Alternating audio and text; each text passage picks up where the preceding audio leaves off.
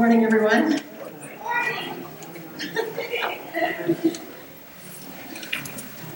Our scripture reading for this morning is from 1 Samuel chapter 16, verses 14 to 23. Now the Spirit of the Lord departed from Saul, and a harmful spirit from the Lord tormented him. And Saul's servants said to him, "Behold now, a harmful spirit from God is tormenting you. Let our Lord now command your servants who are before you to seek out a man who is skillful in playing the lyre. And when the harmful spirit from God is upon you, he will play it, and you will be well." So Saul said to his servants, "Provide for me a man who can play well, and bring him to me." One of the young men answered, "Behold, I have seen a son of Jesse, the Bethlehemite, who is skillful in playing, a man of valor, a man of war, prudent in speech, and a man of good presence, and the Lord is with him." Therefore, Saul sent the messengers to Jesse and said, "Send me David your son, who is with the sheep." And Jesse took a donkey laden with bread and a skin of wine and a young goat and sent them by David his son to Saul. And David came to Saul and entered his service. And Saul loved him greatly, and he became his armor bearer. And Saul sent to Jesse, saying, "Let David remain in my service, for he has found favor in my sight." And whenever the harmful spirit from God was upon Saul, David took the lyre and played it with his hand. So Saul was refreshed and was well, and the harmful spirit departed from him. Amen. Thank you, Janice.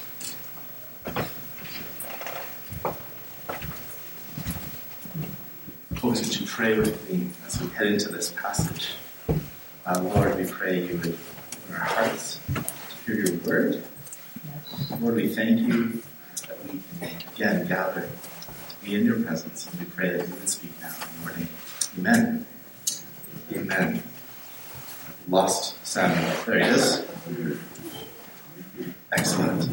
So last week we started this series on David's stories. Hopefully the mic's okay for you. Sorry if it's not. It's so much easier, don't you?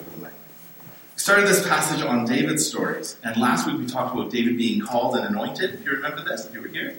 If not, I'll give you a brief synopsis. God has forsaken Saul as Israel's king. He said, "I'm going to find a new king." He says, calls Samuel to go find David, and after a long interview process with several not good candidates, Samuel is led by the Lord to anoint David. And that's where we're left. And so I want to start today by asking, having called and anointed David, what does God send him out to do? And in the same vein, having called and anointed us, where does God send us? What does God call us out to do? David's first kingly act is actually to go get a job. And in his work, he discovers he has the opportunity to bring the order and the peace and the life of God into places of disorder and chaos and darkness. And his work playing harp for Saul is actually king work. Now, it's our king work too. We may not play harps, but we are called like David as he brings the beauty and the order of God into a place of darkness. We're called in the same way in our work, whatever that might be, to bring the beauty and the order and the peace of God into our workplaces, wherever you kind of set your hand to. So the question is, does God care about my work? Yes, absolutely, God cares about your work. Work is what I want to talk about this morning, using this as sort of a frame. Work is energy expended in activity for a cause of some sort. And folks, I think it's important to be reminded that God's actually designed us to be workers. He's actually made work for you. And work's good. And it's actually a way in which our spiritual lives are developed. But also, it's the way in which we get to partner with God in the work He's doing in the world. And so often we miss that. Now, I know as we talk about work, not all of us here have jobs. Some of you are perhaps retired. Some of you are students. And some of you are probably at home taking care of children all day. Well, that's work too. So whether you're actually employed or perhaps you're retired, I know many retired people say, I'm busier now than I was when I was working. Or perhaps you're between jobs. My guess is there's something that you set your hands to every day. Whether it's caring for someone, maybe you're not employed, but you're caring for someone, or you're raising kids, or you've got things you do seasonally, and maybe you're in between seasons right now. That's all well and good. But all of us have something that we do in terms of work, whether, again, employed or sort of volunteer or just taking care of ourselves. So that's what I want to talk about today is work. Now, before we jump in, I want us to notice a few kind of literary details about this passage in chapter 16. So chapter 16 is right in the middle of 1 Samuel. Okay? And the first, it kind of functions as this hinge point between two parts of the book. The first part's all about Saul's kingship and how that at first goes well and then goes poorly. So Saul's here. And the second half is all about David's kingship. And chapter 16 functions as kind of this, like I said, this hinge point that gets us from Saul to David. Saul's obviously still in the story, but in terms of what God's doing, where God's Spirit is, what He's about, we're moving from Saul's kingship to David's kingship. And then chapter 16 itself is kind of split into two parts. So the first part is about David being called and anointed and the Spirit coming upon David. And the second part is about what happens when the Spirit leaves Saul. So you've got David's coming into his kingship in some sense, and now Saul's being kind of taken out of his kingship. Okay, and that's happening together in kind of this hinge point of the larger book.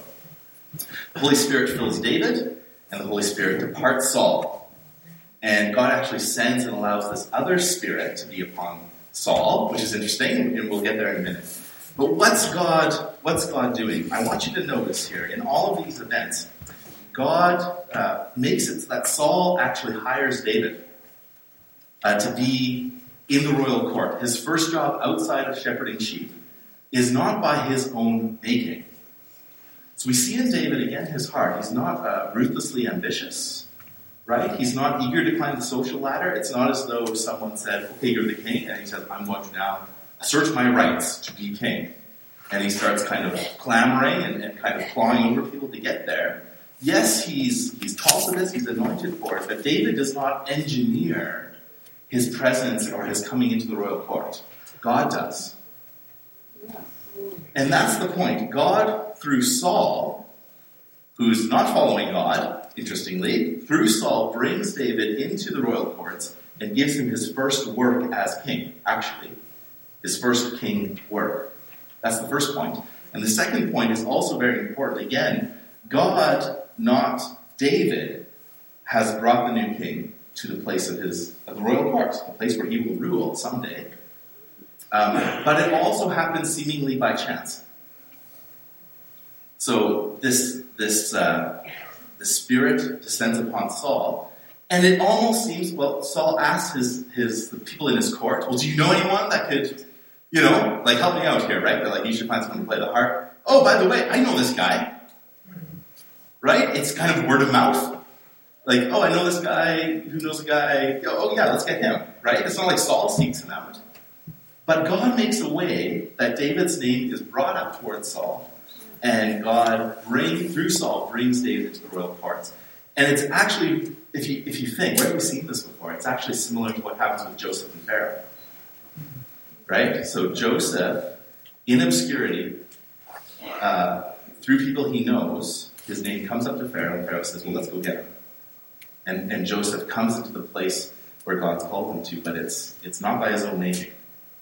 Same thing happens here. And so we're meant to go, wow, God is really in control here. God is really going to bring about what he wants to bring about. And David doesn't really expend an ounce of energy to do this, does he? He just keeps on doing who he is, keeps being who he is, keeps doing what he's called to be, to shepherd. And yet God brings this about.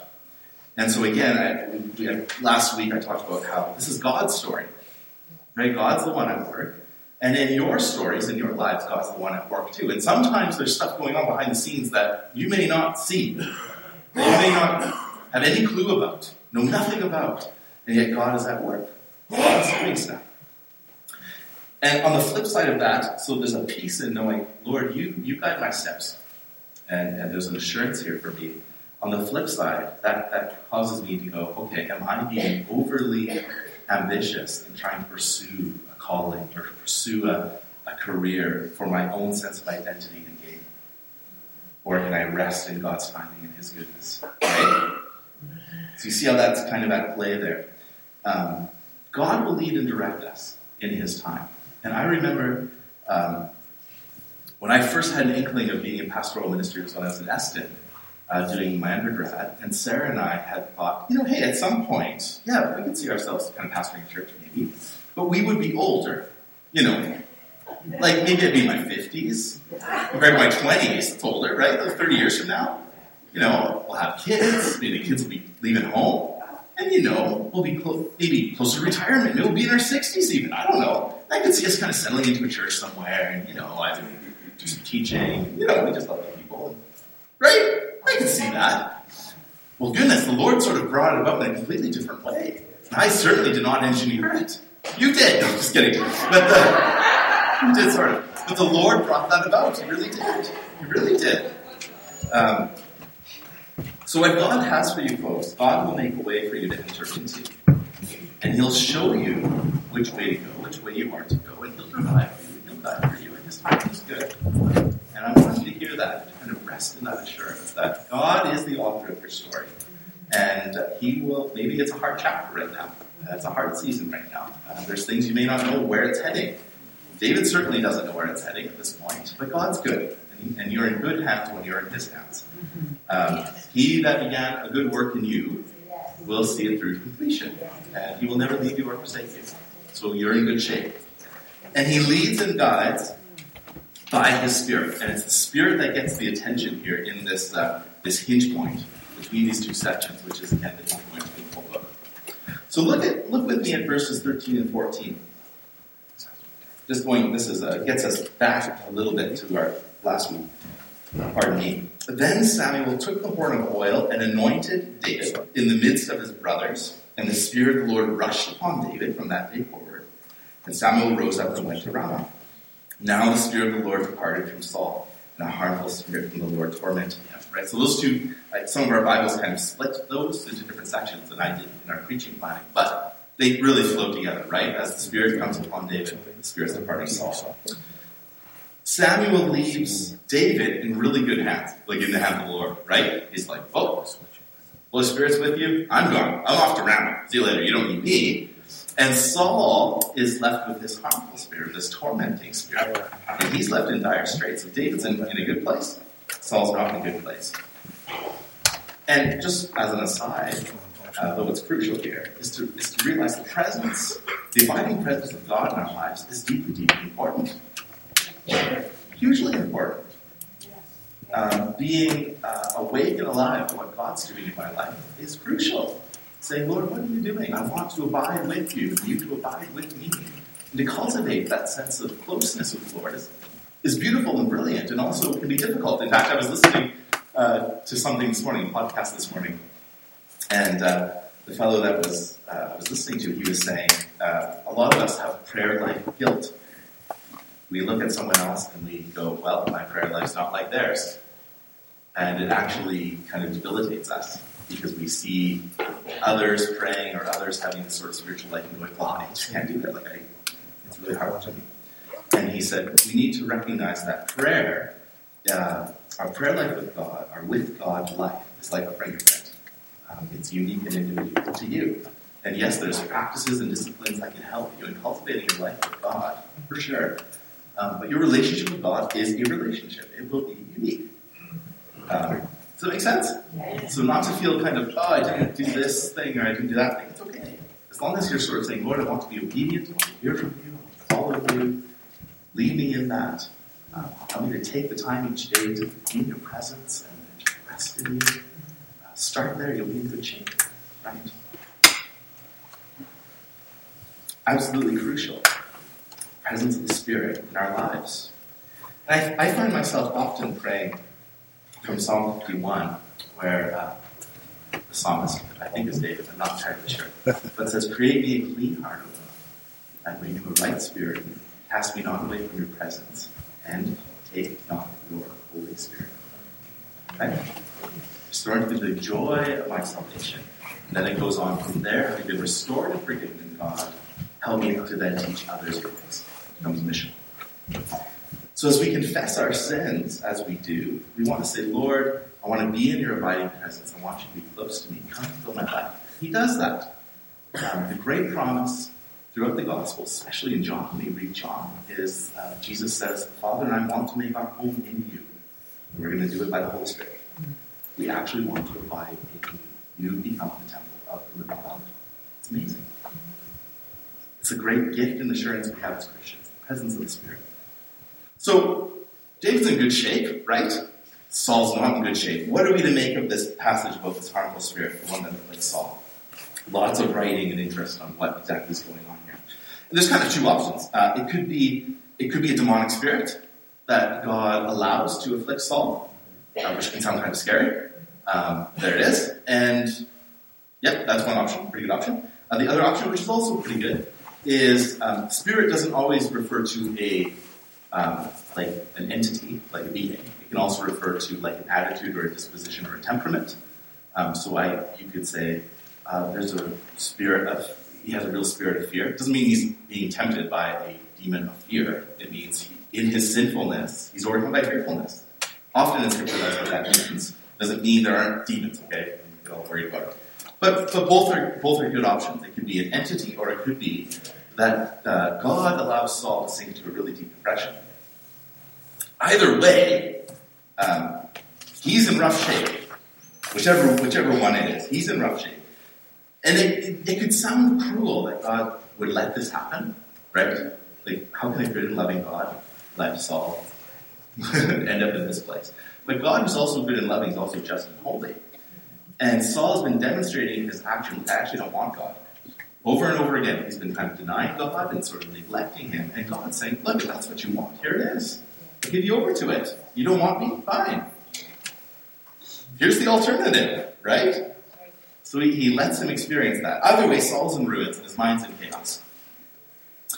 Now, I want us to just pause just for a minute and think about Saul, because it's so easy to think of Saul as just this bad guy.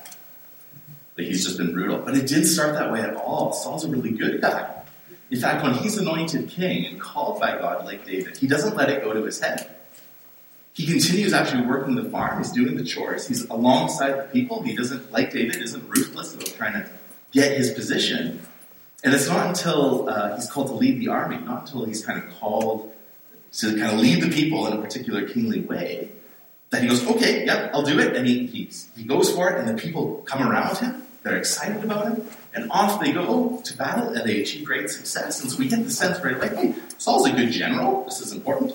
But we also see in those passages that Saul's actually generous and gracious. He's not just a good general, he's a good person. So what happens, right?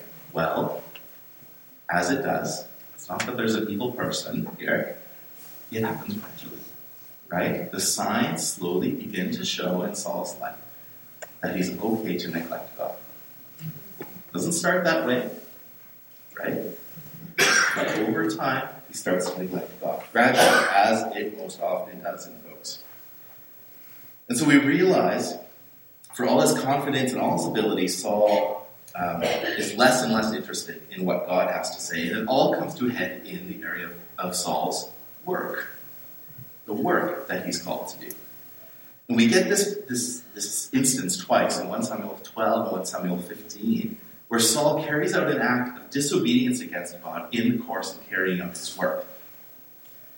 And the acts actually don't appear sinful. Like, it's not as though Saul's like sexually immoral or he's like really practicing injustice or something. In fact, what he does makes sense from a military point of view. It's good strategy, what Saul does, but it's not good obedience.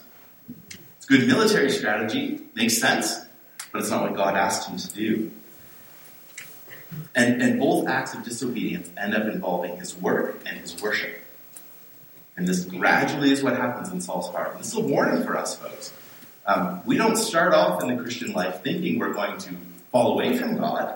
But gradually, things can show up in our lives that are an indicator that we don't actually want to love and follow Jesus. And this is kind of what happens to Saul. It just happens gradually. It starts out great, but ends poorly. The thing with this is about work and worship. So Saul begins to use worship as a means to an end. The end is to get what he wants and to keep the people happy. So he starts worshiping on his own terms, not on God's terms. And folks, when that happens, the difference is absolutely fatal. Saul tries to do good work and kind of justify it by kind of smuggling God in through a prayer meeting or kind of tacking a praise and worship service onto the end of his work. But it's already a larger act of disobedience. He goes to worship to make himself feel better, even though all week, Monday to Friday, he's been neglecting God. He's actually using God, and in the words of Eugene Peterson, who's great on this, he says, Saul starts treating God as a means or as a resource to his life, and God will not be used.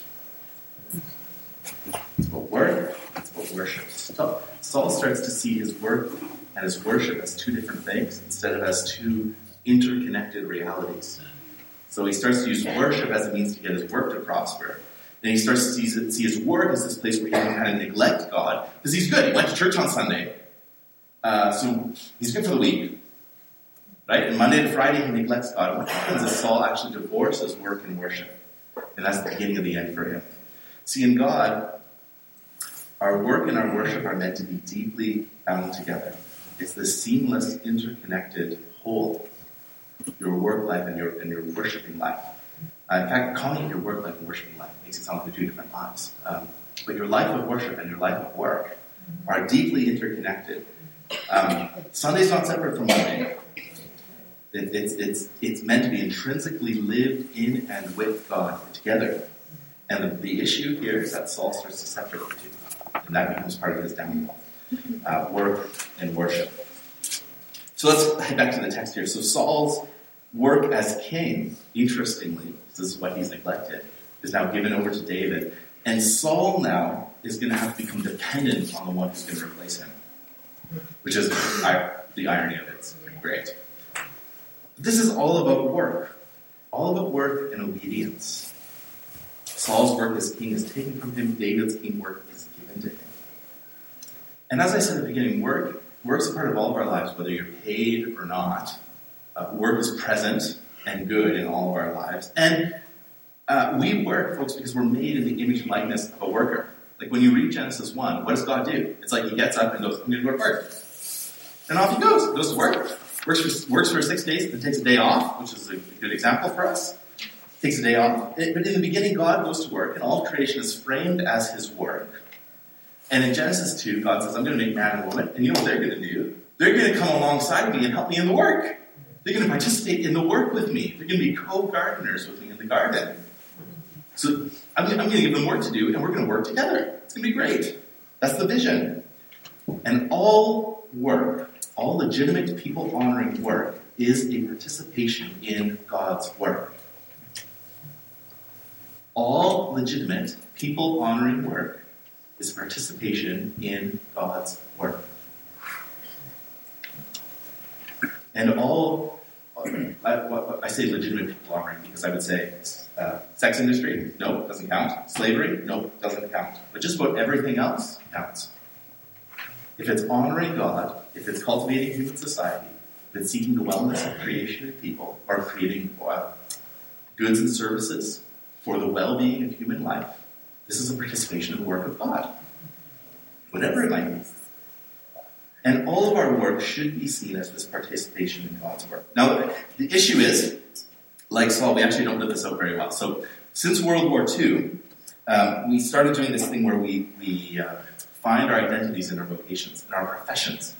So everyone started doing this specialization thing where you would get experts in particular fields, right? So you go into this field, you study and study and study, and narrows and narrows and narrows, and then you're an expert in this field, and you've got this expert over here, and everyone's experts. And we kind of put the experts up on the pedestals. And the issue with that, what happens is you start having a hierarchy of vocations. You have jobs up here that we say are good jobs, and then we have jobs down here that we say are jobs that aren't going anywhere. We have a word for this, right? What are they? Dead-end jobs, because you're not going anywhere. And we treat people in the dead-end jobs as though they're kind of not really good. And we treat people that are expert and put them on a pedestal because they're really something, right? We do this especially in the church. So we put the pastor and the missionary up here and say, wow, they can really serve God because they're really doing church work. Oh, man, I wish I could do that. Well, if I can't do that, maybe I can be a doctor or a lawyer or a teacher. That's pretty good. But maybe I'm not smart enough for that. I'll go into the trades. I'll go into business or something. And we do this hierarchy thing. Maybe I'm working at McDonald's. It's, whatever. We talk about a hierarchy of vocations. The problem is, folks, none of this is actually rooted in the Christian theology of work. None of it. None of it. No hierarchy of vocation. When we contribute, we say it again, all work, all good, people-honoring work is a participation in the work of God. Full stop. And if we say, well, how? Again, if you are contributing to the flourishing of society, the flourishing of human persons, to the well-being of creation, then you are creating products and services that are seeking the peace and the health and the life of people, you are contributing to the work that God is doing in the world. Wholesale. He loves your work, and he loves you doing work. Now, of course, every workplace is broken, not perfect, really difficult, and we'll get there. But the work itself is good. And I think, actually, at the end of it all, when you get to the end of Revelation, the people of God actually have work to keep doing in the new heavens and the new earth, which is the healing of the nations. God actually still wants you to co-participate with him in the work in the world. Isn't that interesting? Work doesn't go anywhere. But it gets healed and redeemed. This is Saul's issue, right? So he separates work and worship. He starts shepherding the people without first looking at the great shepherd that he's meant to follow. This is the issue. So then we find ourselves here at David's first job interview, his first king work. Interesting, it's not ruling. He's not sort of sub-governor. It's not academia. It's the arts. This is his king work, is to go into the arts. And again, so obviously it's participation in God's work. And your work, folks, is a participation in God's work too. It can be. It can be seen that way. When you have the opportunity, like David, to bring order to chaos, or to bring harmony and meaning to brokenness, you're participating in God's work. When you have in your work the opportunity to restore dignity and wholeness to people, you're participating in God's work. When you have in your work the opportunity to deliver people from injustice or from victimization, you're participating in God's work. Whenever you in your work can cultivate or contribute to the life and the hope of peaceful living in society as flourishing humans through goods and services, whatever that might be, you are participating in God's work. This is what he does. This is good. And so we're called, like David, to bring God's life and his love to bear on the brokenness of the world. Right? The work itself is actually already holy. Now, you obviously, if there's room to maybe do the Bible study or do the prayer time during work, great, that's wonderful. But God's already there in the work, actually. It's already his. You see how that works? It's already a participation in what he's doing. And that's for everyone. So, like from the person that plowed the driveway so that you can go get groceries, to the person begging the groceries, that all contributes to life and peaceful living, doesn't it? Without that, it's hard to go. From the school teacher to the child care worker, to people in the food or agricultural industries, to the people in the trades or in forestry, or the people in public office or administration or business or finance, to those that are caring for people, the medical workers and the social workers and the mental health workers, right? And you on and on and on and on. You've got the church folk who are called to point people back to God. You've got the pastors and the priests and whatever. All of us, no matter who you are, is called to participate in the work of God in his world. And we do that by bringing, like David, the order and the peace and the life of God to bear on the corners of sin and darkness and brokenness that we encounter. That's our calling, folks. So we're invited into it. It's a gift. We're invited into this. So the question for us, folks, of course, it's difficult. It's so hard to see this sometimes when our workplaces are obviously touched by sin, just like any area of life. So sometimes it's incredibly difficult to do. But the question for us is, will we see our work and our worship, our Monday to Friday, like your work life and your Christian life, as deeply integrated. These are one and the same place for me. I'm called to bring God to bear in my workplace, or wherever you set your hand to each day. Maybe that's at home. Maybe that's caring for someone else. I don't know. We're called to participate with God in bringing His order and His goodness and His life to bear on places that need it, in whatever that might look like. So I wonder for us, folks, can we learn to see, as best as we can, learn to see our work as not sort of this separate drudgery from my life in God or my ministry, but to see our work as whatever it might be, as the avenue and the arena by which God wants to work His holiness out. Whatever that might be. Whatever that might be. Here, David, he goes to work. He's a shepherd boy. He gets his first job in the big city as a maid said.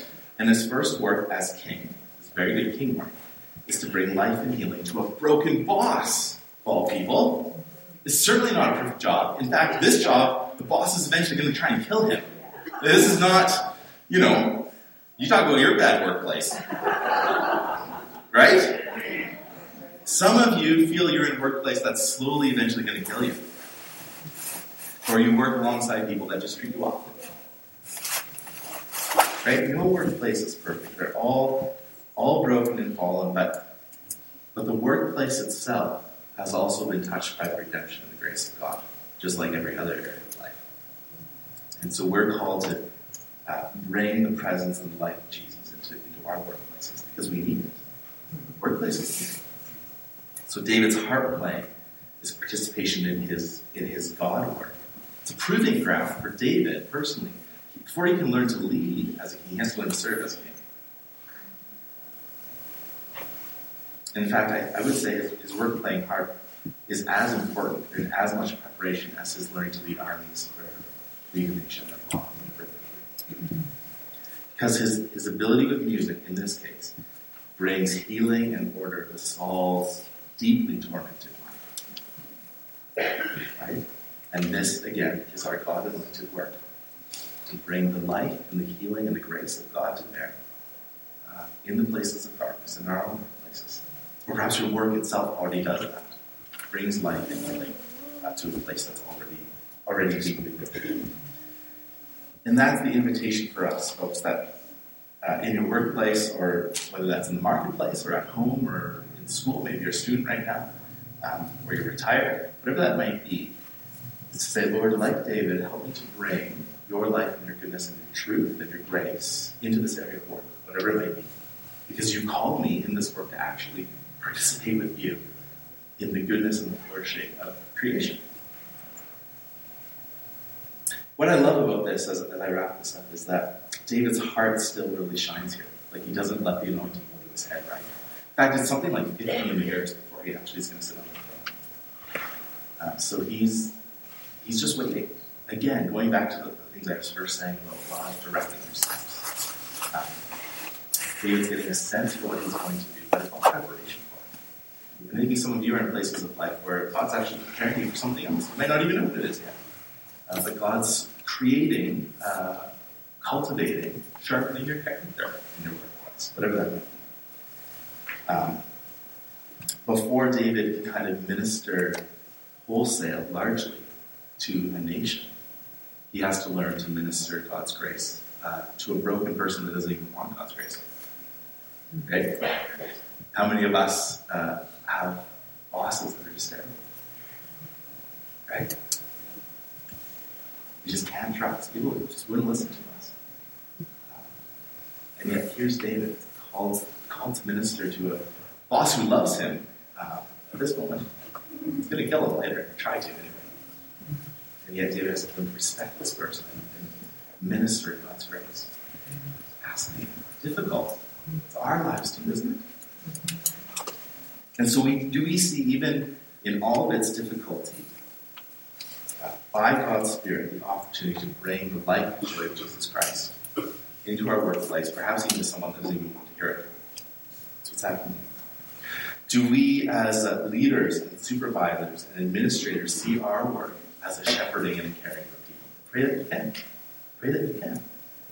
I pray that those of you who are under others And it's difficult. I pray that you can see the work itself as good. I hope it's good. But also that God is using you in that place, whatever that might be, to bring his life and his goodness and his order to bear with sin and darkness and death. I pray you can. And I pray for those of you that are really face difficult work decisions or work environments, that by the grace of God and by the strength and life of our Lord, you can see it as the opportunity to minister God's grace to his people. That's my prayer. That's my prayer. I pray that we can begin to try to do that. That we wouldn't divorce our work and our worship, but we'd see it together as a place to serve and to live, to grow. Because just like David's called by God and anointed by him, filled with the Spirit, so are you. Called and filled, anointed by the Spirit. As I was thinking about a way to kind of finish this as an active response, I think what I want to do is commission you into your workplaces. And I want you to kind of go with the sense that God is with you in your work, calling you in your work, that it's good. And actually what I'd like to do is I've got a stack of cards here, and I've got a few pens. And I'd like you to come up and take a card and take a pen, and I've got tacks, and I've got tape. What I want you to do is come up and write at the top your work, whatever that might be. Maybe it's Walmart. Maybe it's childcare. Maybe it's I'm a student right now. Whatever it might be. Write your work at the top, and then underneath I want you to write what is one area of your work that you feel especially you need to give over to God. So maybe it's your attitude. Maybe it's a decision you need to make. Maybe it's relationship with a coworker. Don't need to put a name, but you can just say, don't put your name either, but just say, hey, my work is in this field, or it's at the hospital, whatever it might be, and then just say, here's the area I need to give to God. Maybe it's my attitude. Maybe it's just difficult with my boss. Whatever it might be. Or to say, maybe you're contemplating retirement. Right? That's something to give over to God. Maybe you're a student and you're looking, where's God leading me to? Does that make sense? So let's stand up. I'm going to invite you to come forward and get a card. And then once you've gotten it and write your work in an area, I want you to come and we're going to tape it or tack it to the cross. We're going to pray over it, all right? So come on up, get yourself a card, and fill it out. There's a few pens up here. And as best as we can, let this be an act of prayer as you think about what you need to give to God in your workplace. Awesome. Now we stand up and we're going to pray, and I'll send you on your way. We've got all kinds of stuff up here, all kinds of areas of things, and people in between work as well, looking for work. So all these areas to give to the Lord. We're going to pray, okay? We're going to pray. Let's pray. Father, I thank you. Lord, that you're a worker and you love work. You call us to work, Lord. Yet for some of us, this is the greatest area of difficulty and weakness and even sinfulness in our own lives, Lord. A place of temptation in our lives. To overwork, to not work, and to avoid it. But Lord, we thank you that even in work, you call us to participate with what you're doing. And I pray that like David, whatever our workplace, Lord, whatever needs are represented here, and all the areas of life and work that are represented here, and those that weren't able to put something out. But Lord, in all of these areas, and all these questions, and all of these difficulties, Jesus, we pray that you would bring your life, your peace, that you bring answers, Lord, that you would lead and direct, just like you led David to this place of work, as he relied on your Holy Spirit. So Lord, we say today we rely on your Spirit to guide us in our workplaces, whatever that might be. Lord, we pray that you would move, that you would give us a fresh attitude as we head to work, even tomorrow, for many of us. Lord, for those who are between work and looking for work, Lord, we pray you provide for us.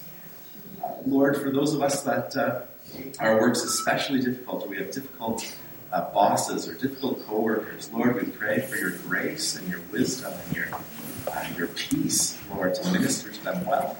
And in all these things, Lord, we pray that you would teach us how to bring your order and your truth and your goodness to bear on the brokenness and sinfulness of our world. We ask this in your name. Amen. Amen. So children of God, loved by our Lord Jesus Christ, may you head to work tomorrow, or whenever you do, alive with the life and light of God, and willing to meet him in the good work that he's called you to. In his name, amen. Amen. Go in peace to love and serve the Lord.